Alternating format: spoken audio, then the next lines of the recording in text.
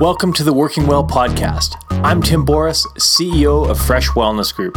This show explores the diverse aspects of workplace health and personal performance. On the Working Well podcast, we dive into the foundations of what makes wellness work in workplaces around the world. We connect with corporate leaders, executives, and industry experts who are helping make life more awesome at work and home. Join us to learn workplace wellness best practices, personal performance tips, and access resources to jumpstart your personal and corporate programs. Welcome to another episode of the Working Well podcast. It's my honor to introduce today's guest. Kerilee Snatenchuk is a director in people and culture at ATB Financial. Kerilee has developed and implemented foundational strategies around physical and mental health, as well as inclusion and diversity at ATB. She has a certification in mental health leadership, indigenous awareness, and digital wellness. She has been a speaker at the International Association of Business Communicators Global Conference on communicating I&D in organizations, along with being a workplace mental health panel expert at various mental health conferences. Her ultimate goal is to ensure that each team member achieves a holistic view of their wellness and is able to bring their true selves to an inclusive work environment every day. In turn, this environment creates a space for team members to deliver their most outstanding work. Welcome to the Working Well podcast, Kerilee. It's such an honor to have you on. Tell me a little bit, we met a long time ago. We probably 10, 12 years ago, something like that? Maybe around that time? Yeah. Time flies. Yeah. But in that time, lots of things have changed. Obviously, this past year has been very tumultuous, to say the least. So how have things been for you? What's your year been like? Yeah, thanks for asking and thanks for having me, Tim. It's just so great to have a conversation about these things. They're very near and dear to my heart. But the last year has been, very much a roller coaster, both personally and professionally. So, personal stuff, like all my adult children arrived home and, they max out at age 21, but, still a lot of big people around. And at the same time, they came back from university and hockey and a bunch of things. And so at first it was like party time in the house. And then it just became a little bit challenging. And then, we just all came to really feel great that we could be together. And I guess, as a mom, I was like, this is so awesome. I would never get to spend this time with my adult children who are off and, they've never come home, but they were kind of forced to. So a little bit of, positivity there, but definitely just that heaviness of, being kind of in an enclosed environment, like limited somehow, either outside or inside. And work had a lot of that same thing. We have a very strong work from home environment at ATB. And so definitely people were somewhat comfortable working from home, but to be full on working from home all the time definitely was challenging for folks and me too, and especially, just getting used to finding that space in your home that's quiet and realizing that digital interface is going to be how you're going to be with people for a long time. And we just kept hoping it would be over soon. And that never happened. And so we're still in it, as you know, and so it's been up and down, I would say, the last year.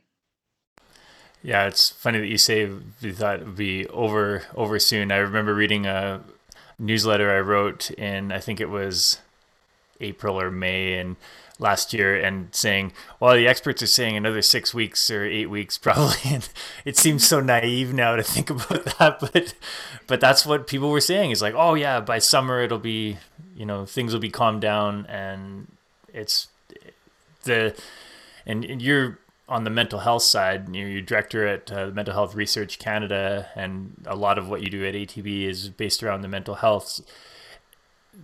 I don't think we can overestimate the impact that mental health is having on across every industry. I think the stat that I read was pre-COVID, 1 in 5 people had mental health challenges each year, and now it's 4 in 5.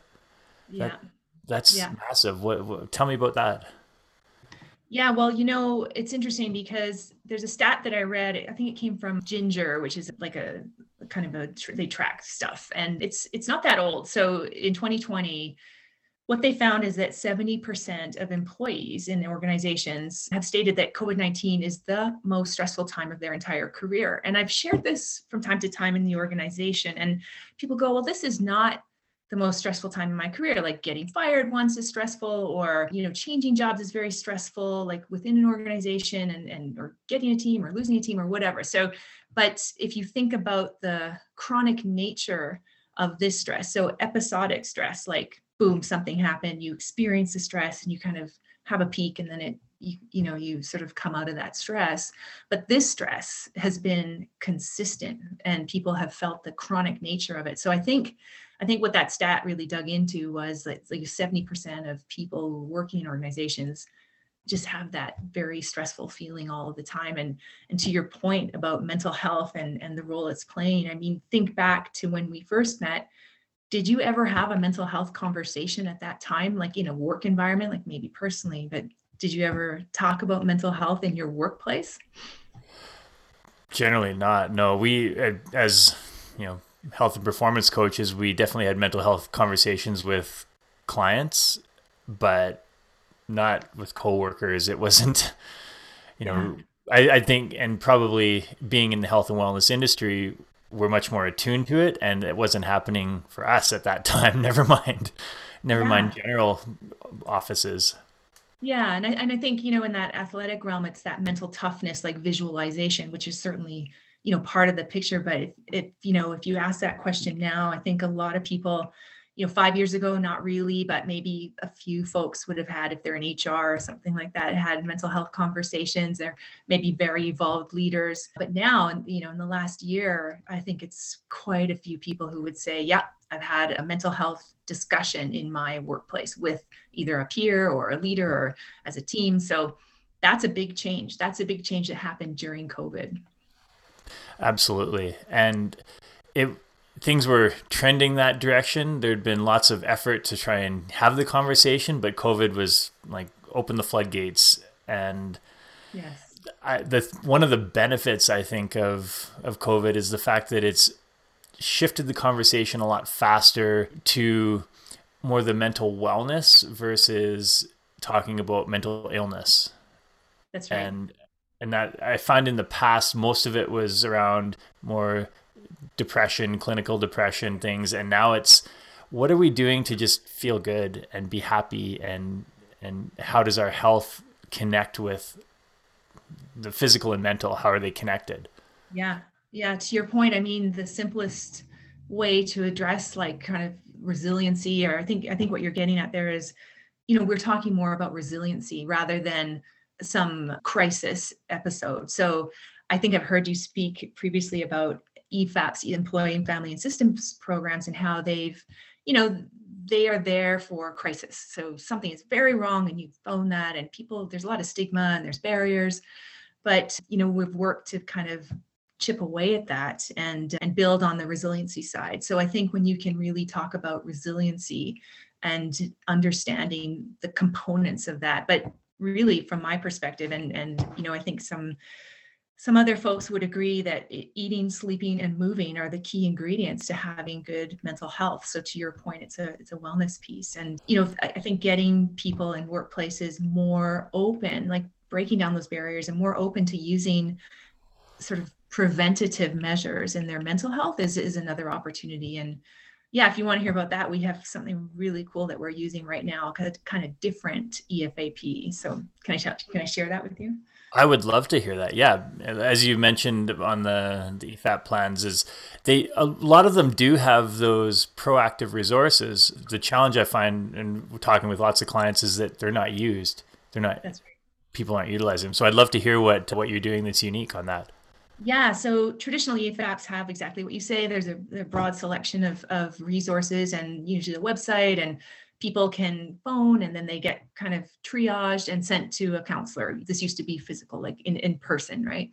And so over the course of the last 2 years, we've been doing an RFP for a new EFAP. And one that showed up was like a therapy-based EFAP. So the focus for the EFAP was on mental health. And they have the other things too, like coaching for parenting and career and financial, which we found utilization to be not so great in those areas. And even on the therapy side, we were hitting something like 27% utilization. I would say actually that's probably pretty high compared to most organizations. It's actually very high for our industry. It's usually between 11 and 17 is more common. And so we were doing well because we were pushing it all the time. Like, please use it, breaking down barriers, encouraging less stigma around it. Definitely our leaders talked about it. But this organization called Inkblot, it's a virtual therapy platform. Eventually they will, when we go back to in person, they also have that capacity, but we've never needed to use that.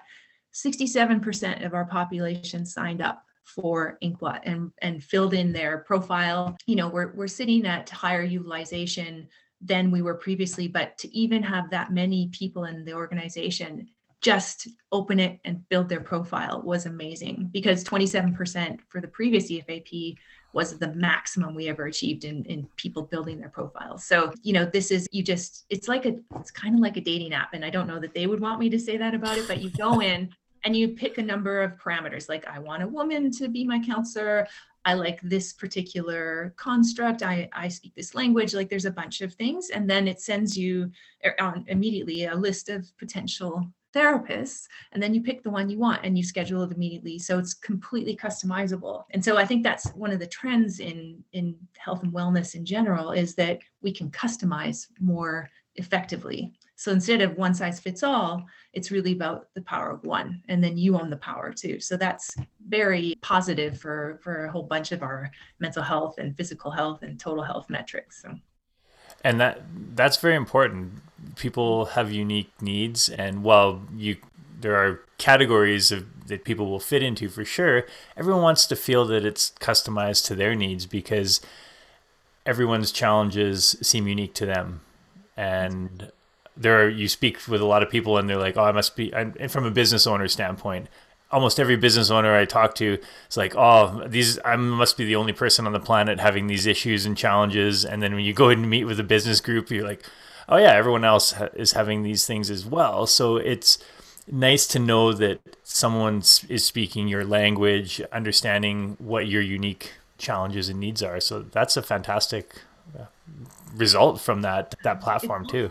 Yeah, we've only had it in place since October of 2020, and it's just really getting great reviews. So people were not that happy before. I have had very few complaints now. I mean, it's just, yeah, so it's interesting. And the resiliency piece too, we work on, so I would say resiliency building is a kind of pre-EFAP process. So having foundational resiliency. And so we've actually partnered with an Alberta-based organization called Headversity, and it's basically a resilience trainer in your pocket. And so that also is self-directed. The uptake on that is a little slower, but it's still pretty high. It's 22% right now. So we started that in November, and I think those things work together. And I think that's also a trend in wellness, is that the pieces you have, and I heard you speak about this before, that like there's a program here and there, and some activation over here and a campaign, but if it doesn't kind of come together in a strategic way, it's not gonna fly. So I like that the pieces, we're working to get those pieces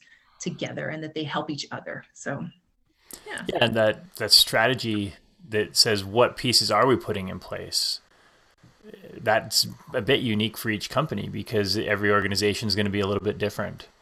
That's right. Yeah. I was looking back on what the strategy looked like when I started this job, and I started this role in 2012. And I just took a look at the 2-pager, and it was kind of focused on, definitely mental health was in the list, but it was like women's health, physical health, and mental health. And reading it now, I'm amazed that I was able to keep the job, because it was so simplistic. And I knew so little at that time, because I had come from a marketing background, and I'd been working at ATB. And someone asked me, you often know people who are kind of sporty, or, maybe a few people who would be interested in taking on this wellness role. And I said, yeah, I probably know a few people. And I took the evening, and I'm like, you know what? That's me. I could do that job. And so that's how I ended up leading the wellness strategy at ATB. And it's become more embedded in our overall strategy, our enterprise strategy. And, people are really adopting some of the actions that we've been looking for people to take. I think it started with awareness. We started, just know that there is something called mental health. There's something, in the workplace involved in your physical health, social health, those things.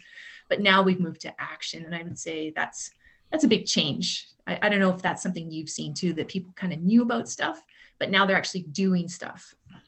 In pockets, yes, in different areas for sure. I find it what you said interesting. You came from a marketing background, and you are active yourself, and so you took on this wellness role within ATB.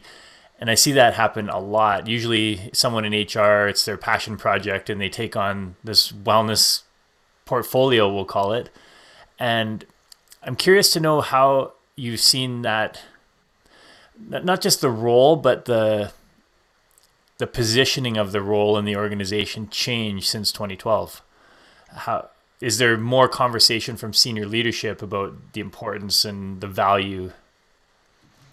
Yeah, that's a really good observation. Just that, what that has changed, and definitely communication and marketing play a big role. I would say in any HR program, and it just was kind of lucky for me, I guess, that I had that background because it's key to getting the story up and down. So engaging senior leaders so that they have buy-in on what is going on in the organization. So sharing data with them, shaping that story, helping senior leadership understand what role they play. So I like to talk a lot about whole modeling, and especially with that leadership piece, the best programs won't take root if leaders aren't, at least some leaders aren't doing the stuff, like doing the things that you're talking about, or sharing the ways that you can address issues. So we talk about having mental health conversations, we talk about whole modeling, good breaks from work, effective breaks, and talking about things in a vulnerable way. And so over time, since 2012, especially our most senior leaders have been big supporters of health and wellness in general. They have very unique ways of sharing that and be more proactive in addressing issues. And I think that makes a big difference. And so Marcom, marketing and communications, if you didn't have that background, you might not have the same level of integration into like storytelling and strategy and tone from the top and shaping those messages. And a big part of it is that. And I won't say that it's not possible to be done in a different way. It just happened to work out well in our organization. And you're right about that program, sat at the side of someone's desk, and it certainly did at ATB as well. And then, if you just pick it up and like shine it a bit and present it in a new light and show how it's going to deliver value to the bottom line, then I think you can really, make a go of having a successful health and wellness strategy. Absolutely, yeah. And you make a great point. It has to come from the top down as well. You have to have that buy-in. Otherwise, I've seen so many well-meaning and great structure and programs just fall flat because certain people in the organization want it, but senior leadership doesn't see the importance of it, so it never gets the traction. Yeah, or it's just like a nice to have. I think that can be a challenge too. It's wellness isn't optional anymore, and this year has really shown us that. Oh, for sure. Well, and a lot of that came from the oil and gas industry too, is that when oil was $110 a barrel, then hey, let's just throw money at the problem and it's a perk. We'll have massage therapists come in, and we'll have a chef come in and prepare breakfast because we just want people to work longer. and, Yes, right. and it's okay to pay that a bit more. And I feel, well, particularly COVID has created that conversation change. As you said, wellness is not optional; it's mandatory. Yeah, absolutely. And we know that when people are well, they perform better. And so, I think putting people at the front end of that and recognizing that the way you're going to give the most client focused behavior is by giving people the supports and resources they need to be their best self, right? And we talk a lot about true self and whole self at ATB, and I think that probably resonates in a lot of organizations. But that feeling supported, feeling psychologically safe and healthy, and also feeling that you belong in a place too, I think is really important. And so ATB has kind of a mix of those things that really deliver on that, I think, for the individual. Yeah, and even the messaging, it's people and culture instead of human resources, and it's just the different messaging. While the role could be almost the same, there's a different message it sends. Marketing communications, right? Yeah. Yeah. Now, you brought up a great point. Is one of the things that you were talking about being able to market to leadership was sharing numbers. Yeah. What types of numbers do you see at ATB that are important that you're tracking? Yeah, well, without, I'm going to start with the initial numbers that we kind of shared with the executive. And those, I'll call them the standard issue numbers: absenteeism, long-term disability, and short-term disability. And we were seeing, especially in the long-term disability and short-term disability, that mental health, if it wasn't the top reason for long-term and short-term disability, it was in the top three. And so just digging away to find that data was kind of new and different in 2012. Absenteeism, for single day absences, I don't think any organization is able to track specifically why a person is away for 1 day or even 3 days. But after that, then it starts to be more trackable. But definitely we saw that mental health and the drugs that support people who are working in a mental illness paradigm, that those were costing us a lot. And so how could we start to address that? And so the programs were supported and put in place because of those numbers initially. And I would call that ROI sort of metrics. And we're moving a bit towards value on investment now. Like, what are the sentiments of the people who are experiencing this period, like during COVID, and where are we seeing that we can do something about it or support them better? But for sure, we started with those initial numbers, which are very standard. And then we started to talk about presenteeism, which was so new and different at that time.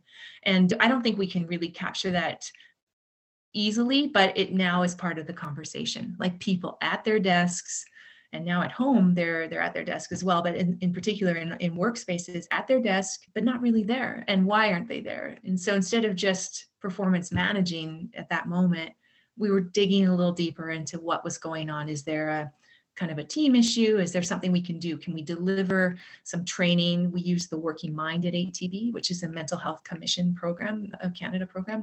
And with that mental health, the Working Mind program, there's something called the mental health continuum. And people started to be able to speak more openly, even with themselves, around where they were on that continuum. And the continuum is 4 colors. So it'll feel kind of intuitive when I tell you, but it's like green, yellow, orange, and red. And so red is like you need to seek help immediately. And orange is like probably need some intervention. Yellow is you can probably figure out some ways to manage yourself back into the green, and green is you're good. The interesting thing about that continuum is that my green is going to be different from your green, Tim. So your green might be go out for a run and like have dinner and I don't know, go dancing. I have no idea, but my green might be quietly read a book in a corner. And so one of the maybe the redirects that we had to do was remember that your green is not everybody's green, because leaders started to ask, are you green? And that's fine. But if someone said, yeah, I'm green, I was like reading in a corner, the leader's like, that's not green, you should get out for a run. So I'm not saying that happened all the time, but there was a danger there that people would put their own green on other folks, and then that was going to lead to. So we quickly addressed that, reminding folks that whatever your green is, remember that it's very unique to you. Yeah, absolutely. That's a great point. And I know actually, as part of the ATBX cohort, we used the colors spectrum at each meeting. We'd sit down and everyone would be like, let's take a moment to reflect on where you're feeling right now. It's been a stressful week or a day. Check in with yourself, and we'd have colleague partners within the group that we just check in on and make sure everyone's doing all right. And that conversation is something that needs to happen more often. And I don't think outside of a few select progressive companies that are doing this, that's not happening as often as it should. Yeah, I agree. I think people are still afraid. I mean, leaders and team members definitely have challenges with that, and there's lots of good reasons for that. People, if there's an absence of trust, then those conversations can't happen.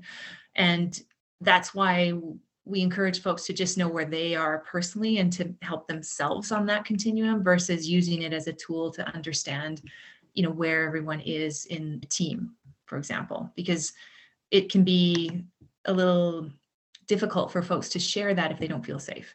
So there's many nuances, but we've put over 500 leaders through that program. And so I think there's a lot of success with that Working Mind program, but the key is that people use it. So one of the things that's happened in the pandemic is that leaders in particular, like, I need more. I need more training. I need more resources. I need something more.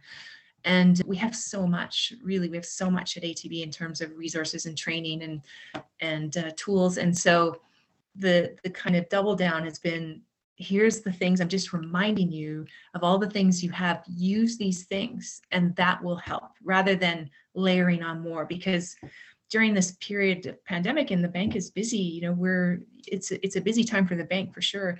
Adding more stuff for people to learn or do isn't really going to result in a better outcome, I think, in my humble opinion. And I think we really need to use the resources and tools that we have. And so I think a lot of organizations have great tools and resources. They just don't amplify them. They don't market them that well. So it's a bit of an effort now, for sure. And that is not just with leaders in an organization, it's across the globe. There's an information overload right now, and information's not the bottleneck. It's the ability to implement that information and actually shut off some of the other noise that's out there and focus on what really is going to make the biggest difference. Totally. And you don't know that unless you track it, but you have to give it time to actually see some results. So that's the other thing. I mean, we saw some really fast results with our EFAP, but I think there's a lot of time yet for this resiliency piece to really build in and grow, and then the leadership training. And there's a lot of other concerns that organizations have that they might want to address in different ways. And it could be physical wellness, like that there are people are struggling with carpal tunnel and diabetes and all kinds of things. And so every organization needs to get a snapshot of itself. Like, where is it that they're spending the most resources in supporting team members without any kind of strategy or program around it? And definitely, there's a lot of other things going on beyond just the mental health piece. So, yeah. When you had talked a bit about it at the beginning, is ATB was pretty used to working from home, but now everyone's doing it full time. What do you see as the future? Vaccines are starting to roll out. Some companies are talking about coming back, and some people are wanting to come back. Other ones are not. Where do you see ATB sitting on that spectrum, and how do you see it impacting, call it, the people and culture?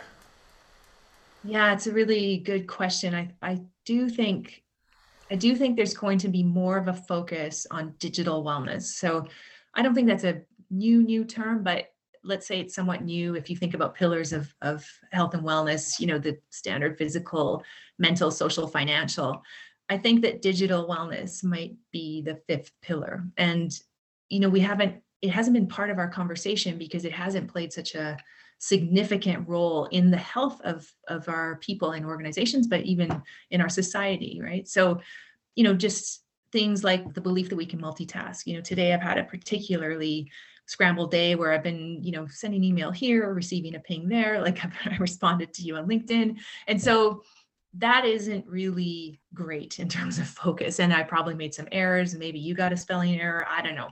But, that multitasking myth continues to be fairly pervasive. And I don't think that we can sustain that. So what I understand is that from multitasking, even if you are just distracted for a minute with a text, so I'm typing, or not typing, I'm inputting a great, story for some share I need to do later in the organization, and I get distracted by a text. I read the text. There's some studies that show it can take between 7 and 20 minutes to get back on task, even from looking at just one text. And then, things like what our attention is valued at. So many things are pulling our attention, and we have really no way to value it. Like, we could be scrolling on Facebook, we could be sharing photos on Instagram, we're reading something on Twitter, and all those bits of our attention, we get nothing for that. And it's kind of dangerous too, because it thins us out in terms of where our focus is. And so I think finding that focus, productivity, like good management, I think that's going to be part of the future of health and wellness, is this digital wellness piece. I did learn a new term. Can I share it with you? Of course. So it's the word is phubbing, and it's what you're doing when you have your phone on a table or with you when you're talking to someone else, and you're more interested in what's going on your phone than you are in the person. So that's called phubbing. And I've been floating it recently just to see the reaction. But what do you like?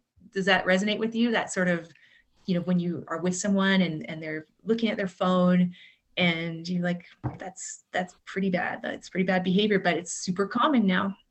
It's really common, and yeah, it's something that between when you look at the algorithms that are designed to engage your attention, it's neurally and behaviorally set up to try and draw your attention to whatever device or app that you're using. And when you mentioned multitasking, one of the best books I read probably at least a decade ago now was The Myth of Multitasking. I can't even remember who the author was, but short little read, transformed my life in terms of how I looked at it. Because I was always one that was like, I'm a great multitasker. And when I started looking at the studies and trying and actually testing out different scenarios, I was blown away at how horrible I was at multitasking. And I thought I was doing such a great job.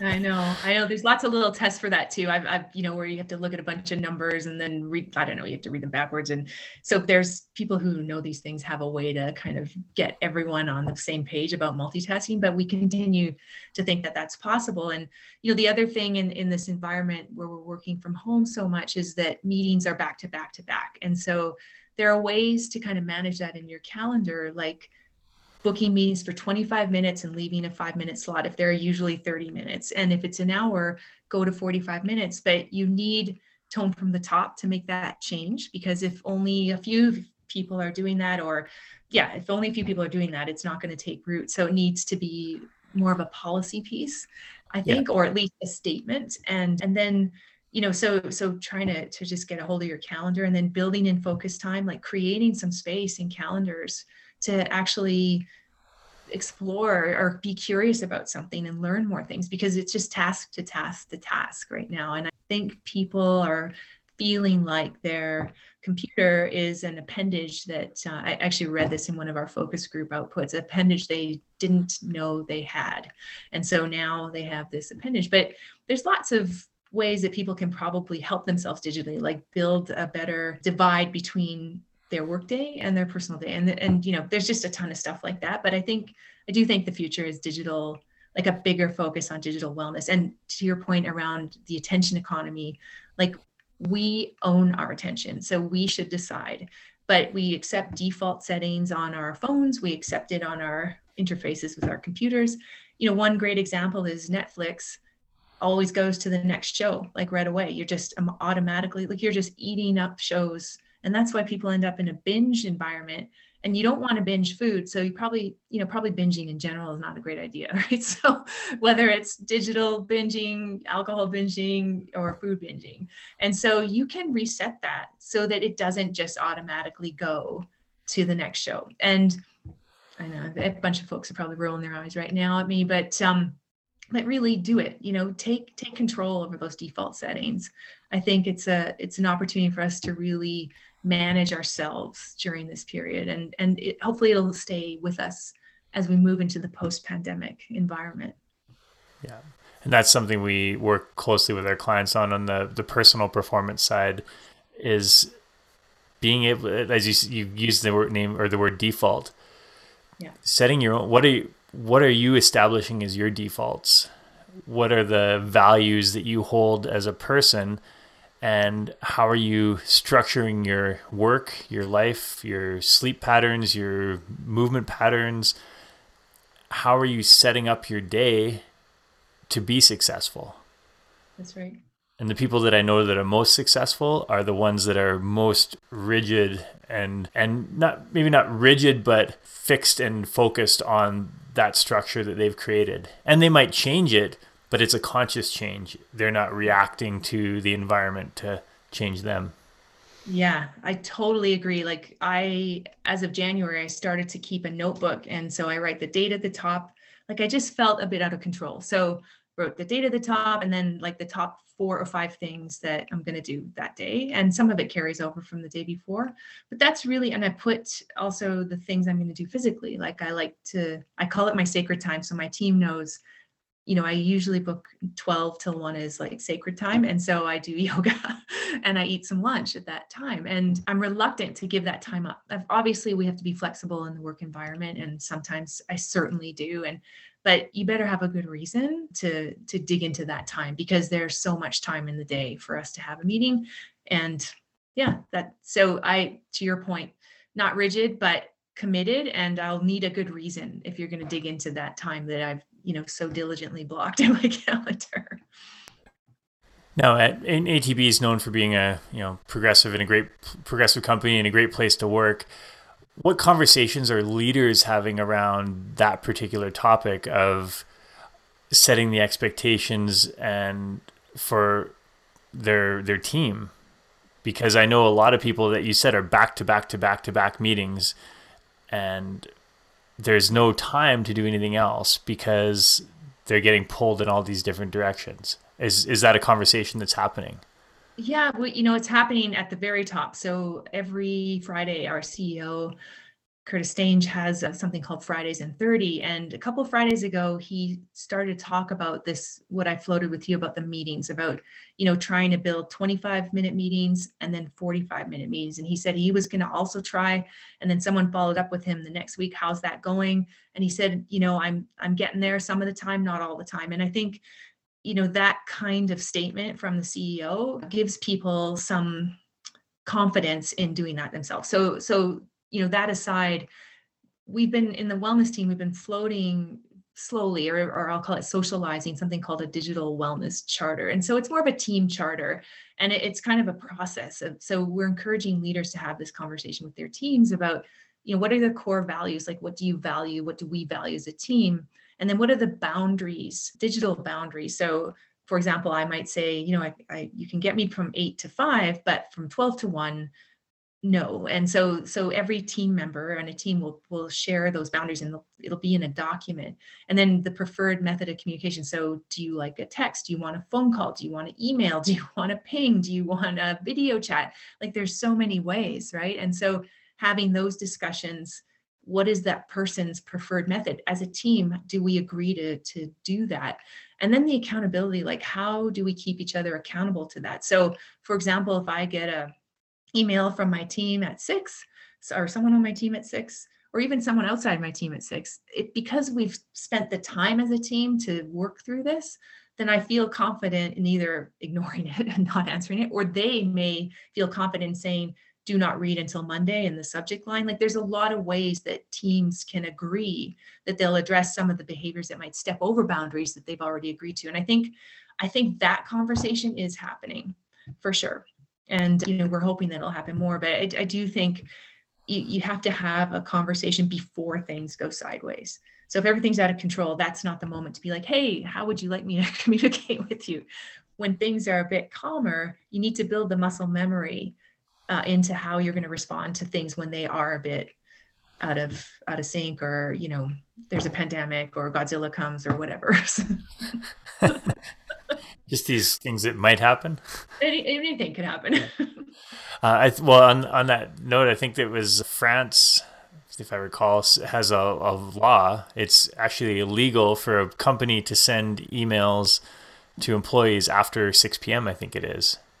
Yeah, I think you're right. I think, yeah, I read that too, and it is France. And so, France, but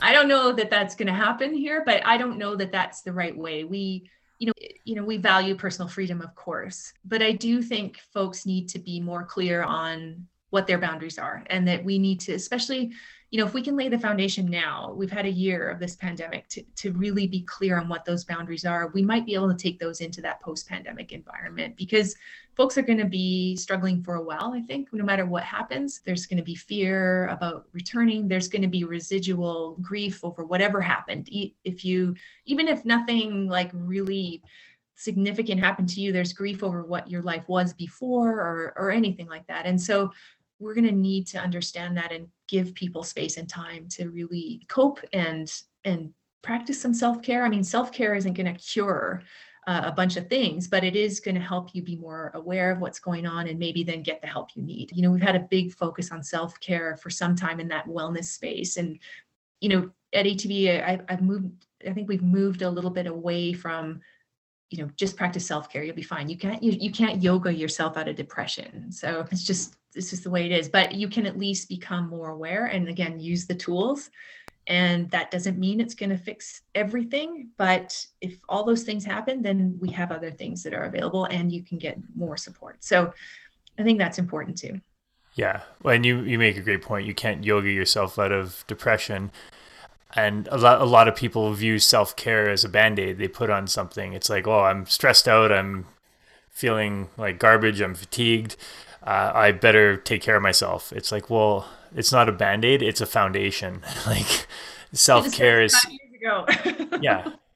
When self-care is something you do as part of who you are as a foundation, then that builds your resilience. It builds your ability to handle more and bounce back stronger. It builds your ability to manage the lows that we have, whether we call them depression or not. And that's something that I think a lot of people forget, is they are so focused on whether it's work, or fixating on other things that are going on in their life that they can't control, like the pandemic. And there's all this stuff coming in, and they forget about the foundation of self-care. That's right. And we see that in companies all the time. And so I think companies that are addressing that, and it sounds like ATB is doing a great job at it, are able to help their employees move through the challenges more effectively. Yeah, 100%. And, imagine those images or commercials for retirement where, people are bouncing their grandchildren up and down and they're running in the field and they're like traveling all over the place. For a lot of folks, that will never be the reality because they're waiting until retirement so they can I'm going to start running and eating better when I retire. I'm going to start spending more time with my family when I retire. I'm going to start this and that and the other thing when I retire. But if you don't start it like well before retirement, basically when you start working, start taking care of your financial wellness, your mental wellness, your physical wellness, your social wellness, and I guess now your digital wellness, then that retirement is going to look a lot different than the commercials. For sure. Yes. And bouncing. So on that note of the looking at the future, what do you see the next, call it 1 to 5 years looking like in terms of organizational wellness and people and culture? Not just at ATB, but wide. Yeah, thanks. I mean, that's a great question. I really think a big part of the future will be the implementation of telehealth into organizations. I know that kind of is a departure from what you and I are talking about right now, but, looking into the future, how can the most people get help they need when they need it for a variety of things? So we've got a bit of a mental health virtual therapy piece at ATB, and I know a lot of organizations have, are starting in that direction for sure.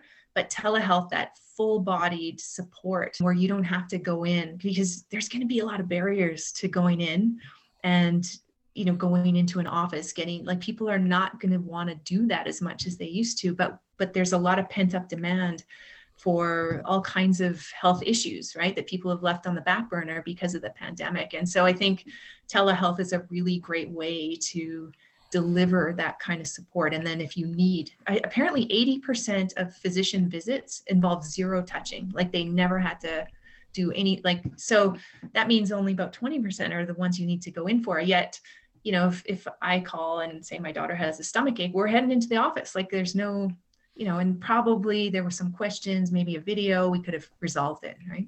So I don't know for sure. Someone's going to call me on that one, but I don't know for sure that tummy ache would have been resolved. But let's say some big cut or something. So let me use something more likely to be resolved over a video. And yeah, I do think that that's going to give workplaces and the people in those workplaces better control over their schedule.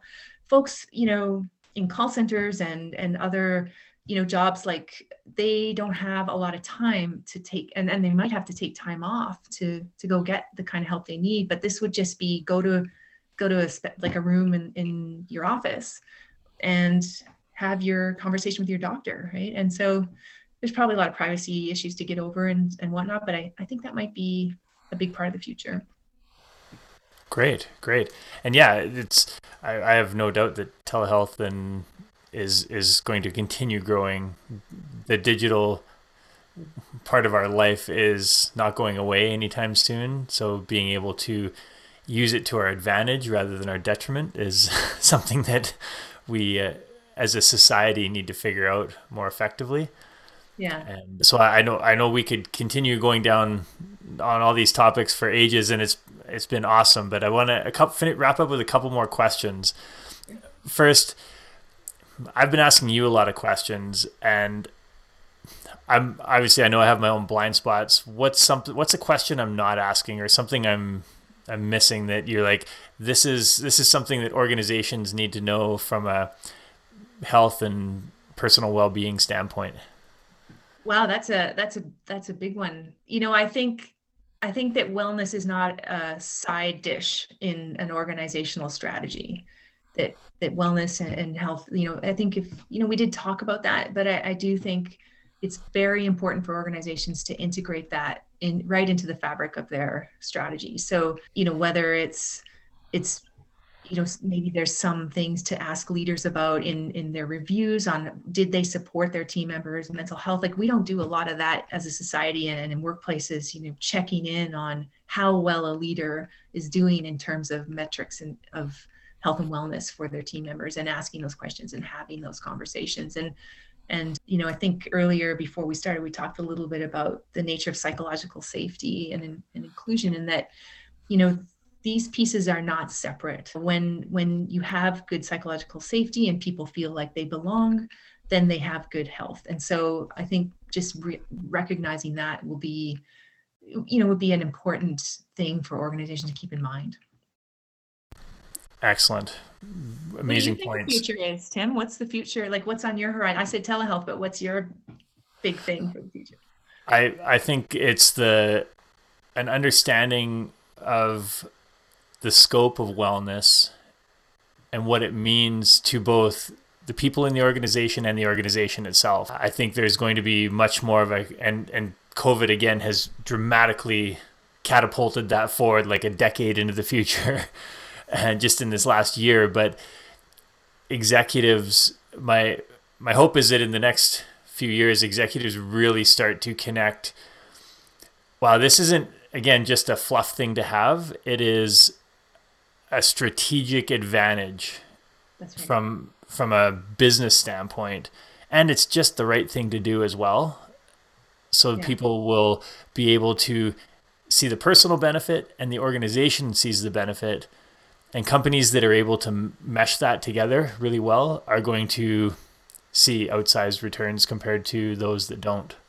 Yeah, I agree 100%. And we're seeing it at ATB for sure. Like, people want to work at ATB. They know the culture is really cool and that it's supportive. And, we see enormous uptake on any job postings we have. And actually, I just heard before this call that we're in the top 3 for Great Place to Work in Canada. So I think we were first last year, but we remain in the top 3 and have been for a number of years now. So feeling pretty good about that.